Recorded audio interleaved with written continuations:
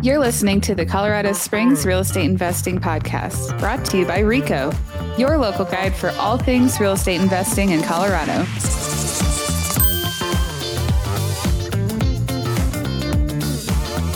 Hey, Colorado Springs. This is Jenny Bayless, and I am back with Leah Keeling. Leah, how's it going? It's going good. Thanks for having me on. Yeah, absolutely. So I wanted to have you on to chat about a Colorado Springs room by room house hack. Yes. So this one's really exciting. I know the client, wasn't sure where she was going to be living.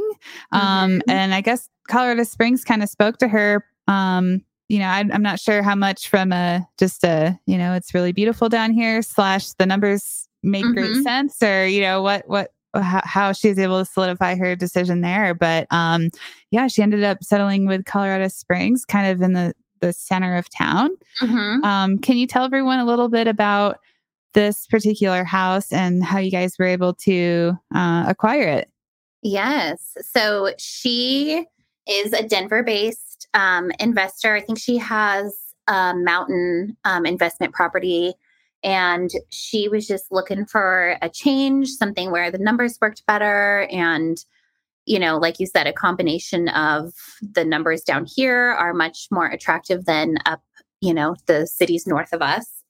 And she really wanted to be close to like hiking trails. So this particular house is not far from Palmer Park at all. So she was very set on, she wanted to be near Palmer Park. And also, somewhere where she could jump on I-25 and commute up because she does work in the office, here and there up in Denver. So a little bit of a commute for her, but this one is just, located in a perfect spot where she can just hop on the I and head up. She's close to hiking trails. She's close to downtown.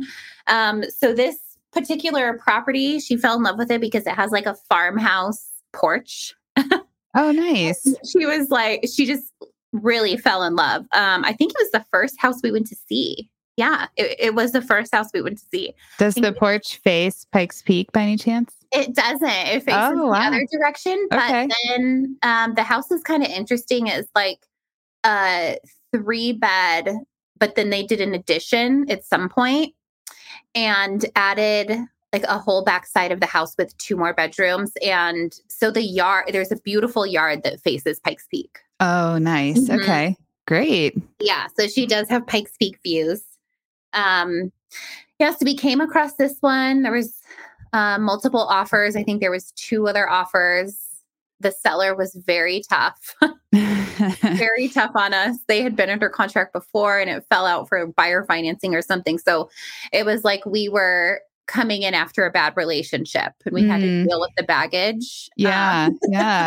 Well, that's super fascinating that you mentioned that, because I feel like you're, I'm going to toot your horn here, but you're very good at kind of like smoothing over like what people have been smacked in the face, a little bit, but just kind of proving that this buyer is a good buyer and giving that seller the confidence in you guys. Yes, it was definitely tough. They had a prior inspection and from, their previous buyer, and they didn't even want inspection deadlines or anything on the contract. And I really had to fight for days for it. We're just trying to figure out like how to sweeten the deal in other areas, but still let her have some sort of rights in the contract. Yeah. So it was tough. It was days and days of negotiating. Can we talk about that real quick? Because I really don't like it when sellers provide an inspection report and kind of expect the buyer to take it or leave it. And I know that's pretty common, especially, over the last couple of years, that was super common. But I really yes, that's great, but I see it as kind of like another piece of information, but the buyer really needs to have their representative, their inspector go in and take a look at the house. I don't care if it's from the same company. Like I would just want, a set of eyes that I'm paying for. And whether or not anything discovered is negotiable or not, but just having that opportunity to walk if there's a deal breaker. Kind of, is that kind of how you guys looked at it, or did you guys have a different opinion on that? No, I have the same opinion as you. I just, we're always want the best for our clients. And so I told her, these are your options. They're fine with you doing an inspection, but you can't object to anything, or, they don't even want you to have a termination deadline. Well, that's not good. Yeah. So I'm like, you can do this, but this is, what's going to happen. So yeah, it was definitely tough. I was able to negotiate an inspection termination deadline, but we had to do a first right of refusal. Okay. So that was interesting. Like, I haven't had that happen too many times. Yeah. And they were still showing the property, and that's pretty much how we were able to agree on the deal. And then, they had the other offer they were considering was like a 14-day close, or it was something short. So we had to beat that. We had I think we did it in 12 days. Wow. Yeah. Man, they really were strong arming you guys. Oh, they were strong arming. It was crazy. Yeah. And I think it's important to kind of also point out that you guys purchased it for $359, which is below median. So there's still a lot of activity. Do you guys know if the other buyers, if they were homeowners as well, or if they were investors, or do you? I don't know about the other offers, but I will say, just being out in the markets, just even over the past like month and a half, it's like you're having to negotiate a lot more than just a few months ago. So I think that's important for people to know, like, it's still a seller's market. You're just like, you can negotiate, I would say, concessions a little more, which this one we did actually get concessions. So it's definitely it's just hotter out there for sure. It's still a seller's market, multiple offers on things. So yeah. I think that's good context for everyone. Yeah. How'd you guys negotiate the seller credits? Was that at your original offer, or was that later down, or how did that go? I believe it was on.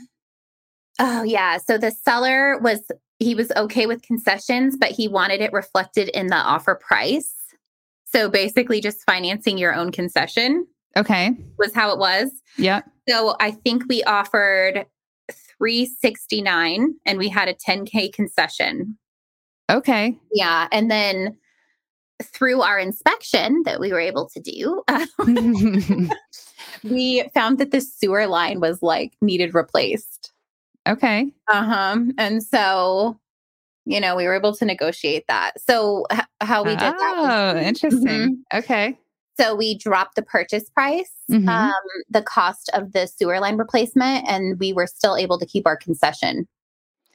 Okay. Yeah. I think you just mentioned some really interesting pieces of information there. So I think you've just proven that even if you don't have inspection objection, that does not preclude you from being able to renegotiate still. So exactly.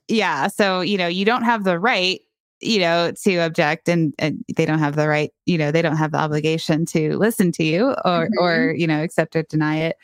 But, you kind of presented it to them and you said, look, probably anyone who's coming through this house, they're going to have an issue with this. So you can either close with us, and we're still a very good buyer, or you can take it back off or take it back on the market and see what happens. Great job on that negotiation. That's I think something that people don't often think about is that, just because the contract doesn't say you can or cannot negotiate doesn't mean you can, have those discussions with the seller. So yes, great job on that. Yeah, they worked out. So yeah. And I like the part that you said, finance your own concessions. I think people are probably starting to do that again more frequently because the appraisals are still reflecting the higher value. So you can, as you said, finance a concession, which then, either will reduce your rate or allow you to bring fewer dollars to closing. So that's also another really interesting point that you brought up. So sorry for the tangent, but I just kind of wanted to highlight those things. Yeah, no, that it's important, market information that's going on right now. So. Yeah. So you're being very creative in how you're getting these deals done. So I think that's awesome. Yeah, thanks. I learned from the best. So you guys got this at 6.875% interest rate, which last year I would have gasped at, but now I'm like, oh, that sounds pretty good.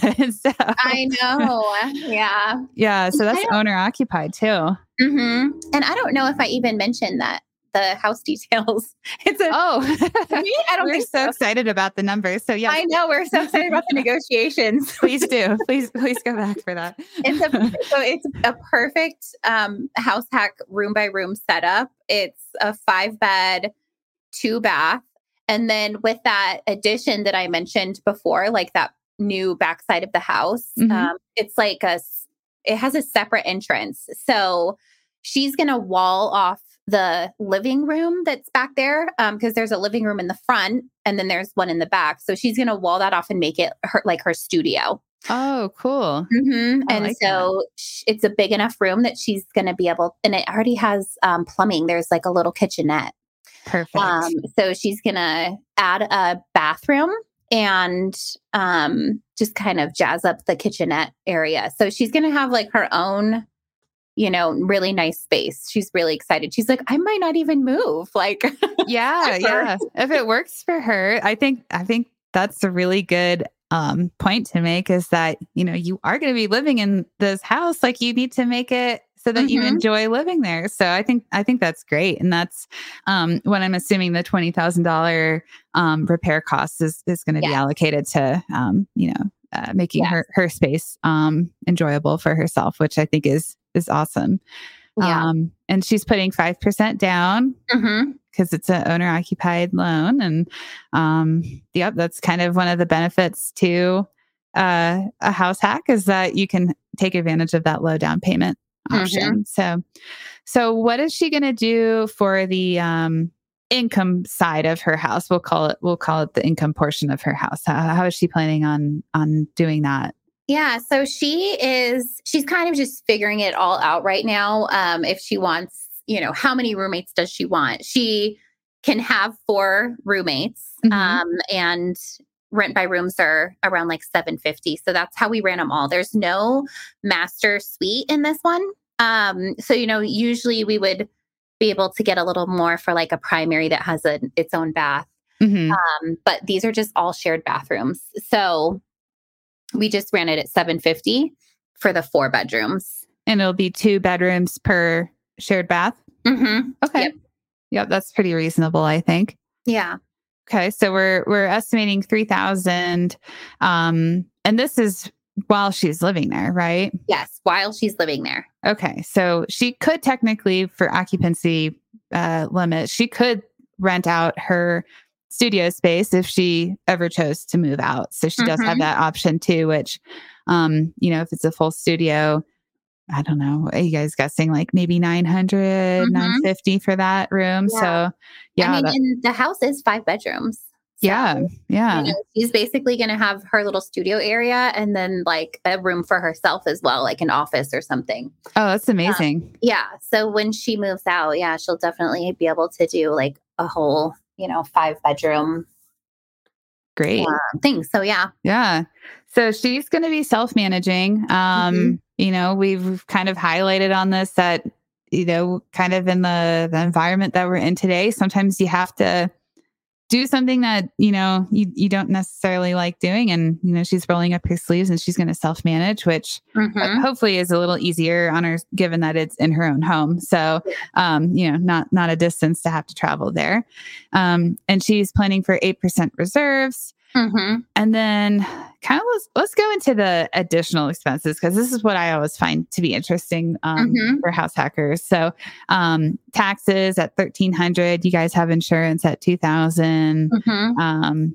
Insurance probably seems reasonable, but taxes, I'm sure, are going to go up next year. Yeah. And, she's probably well aware of that, given all the news articles and everything. So for utilities, you guys have, I guess I'll call it like the CSU version of it. Special. Yep. $3,000 for the year for that. And then $300 for trash. And then you guys have about $800 for internet. Yeah. Okay. Yeah. I think that all seems reasonable. How is she, was she planning on doing in terms of like shared spaces, just for cleaning or, anything like that? Yeah, I'm not sure about the cleaning. She is very hands-on, so she's wanting to do the landscaping and like all that. So I don't know that she'll even like hire out for that. Okay, but maybe over time, once she gets settled, she has a lot of things that she wants to do. Yeah. With the property first. So absolutely. And then, kind of like what we talked about, if she moves out, she can use the income from her space to cover, cleaning or landscapers or whatever. So things that she won't be there physically to do. Yeah. All right. So if we look at her cash flow tab here, she's got about $38,000 invested in this property.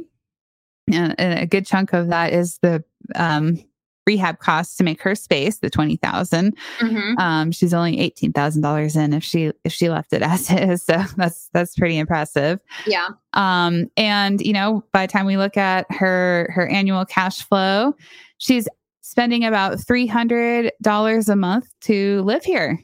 I know. Isn't that crazy? Yeah, I don't know anywhere that you can spend $300 a month to live and have your own studio apartment, and so that's pretty fantastic. So yeah, is she pretty excited about reducing her living expenses so significantly?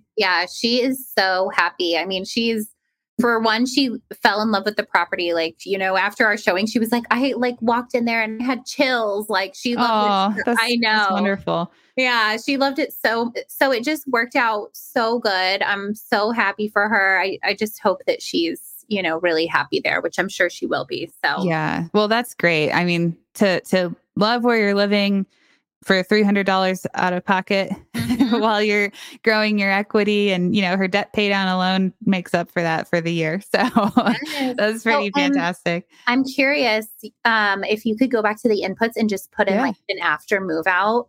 Yeah, absolutely. So we'll say, we were saying like $950. So we'll say $900 for hers, which I think is very, very on the low end. And we'll add in $1,000 for landscaping and cleaning.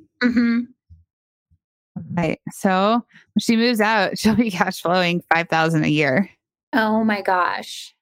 So yeah. So that's kind of like her choice there. That's a really good choice. Live in a house you really like and $300 out of pocket, or move out and make $5,000 a year. That's a pretty good choice to have to make, I think. So I know that's definitely what I'd call a win-win. So. Yeah, that's fantastic. Well, I'm super happy for you guys. I'm really happy for this client that she loves her new home and she's building her rental portfolio while she's at it. So that's fantastic. And thanks so much for coming on and sharing that and showing everyone what can be done in, today's interesting rate environment.